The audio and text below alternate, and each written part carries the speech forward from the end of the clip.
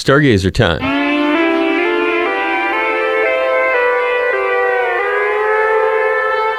Our weekly look into the massive universe surrounding our tiny, troubled planet. And as usual, we are turning to the expertise of astronomer Christopher Phillips and are fortunate to have him on the line right now. Hey, Chris, welcome back. What's in store this week? Hey, Dave. It's good to be back. So this week, stargazers look out for Mars and Venus, which can both be seen in the west after sunset. Mars will be setting at around 10:30 p.m., and Venus shortly after the sun.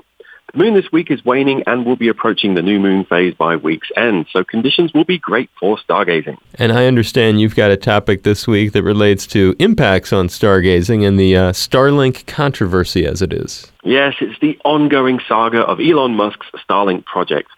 Starlink is an ambitious project to bring global high-speed internet to Earth-based customers using a mega constellation of thousands of satellites.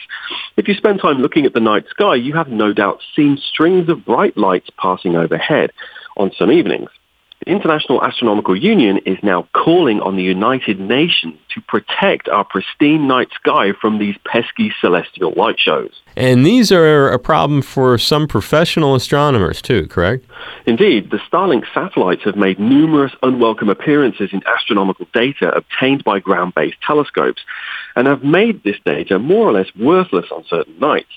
The fear amongst astronomers is that as the number of these satellites increases, they will become a threat to ground-based astronomy. And so what's the International Astronomical Union going to propose to the United Nations?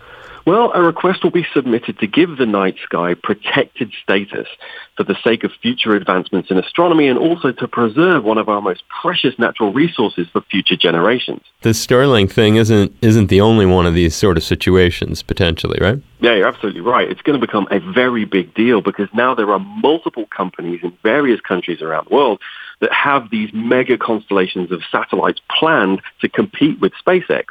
If we don't act now to preserve the night sky, stargazing as we know it will change forever. The final frontier is in danger of becoming a satellite freeway. It's Christopher Phillips and another fascinating Stargazer report. Thank you so much. You're welcome, Dave. And I'm Dave Lawrence. You can catch Stargazer, by the way, at hawaiipublicradio.org.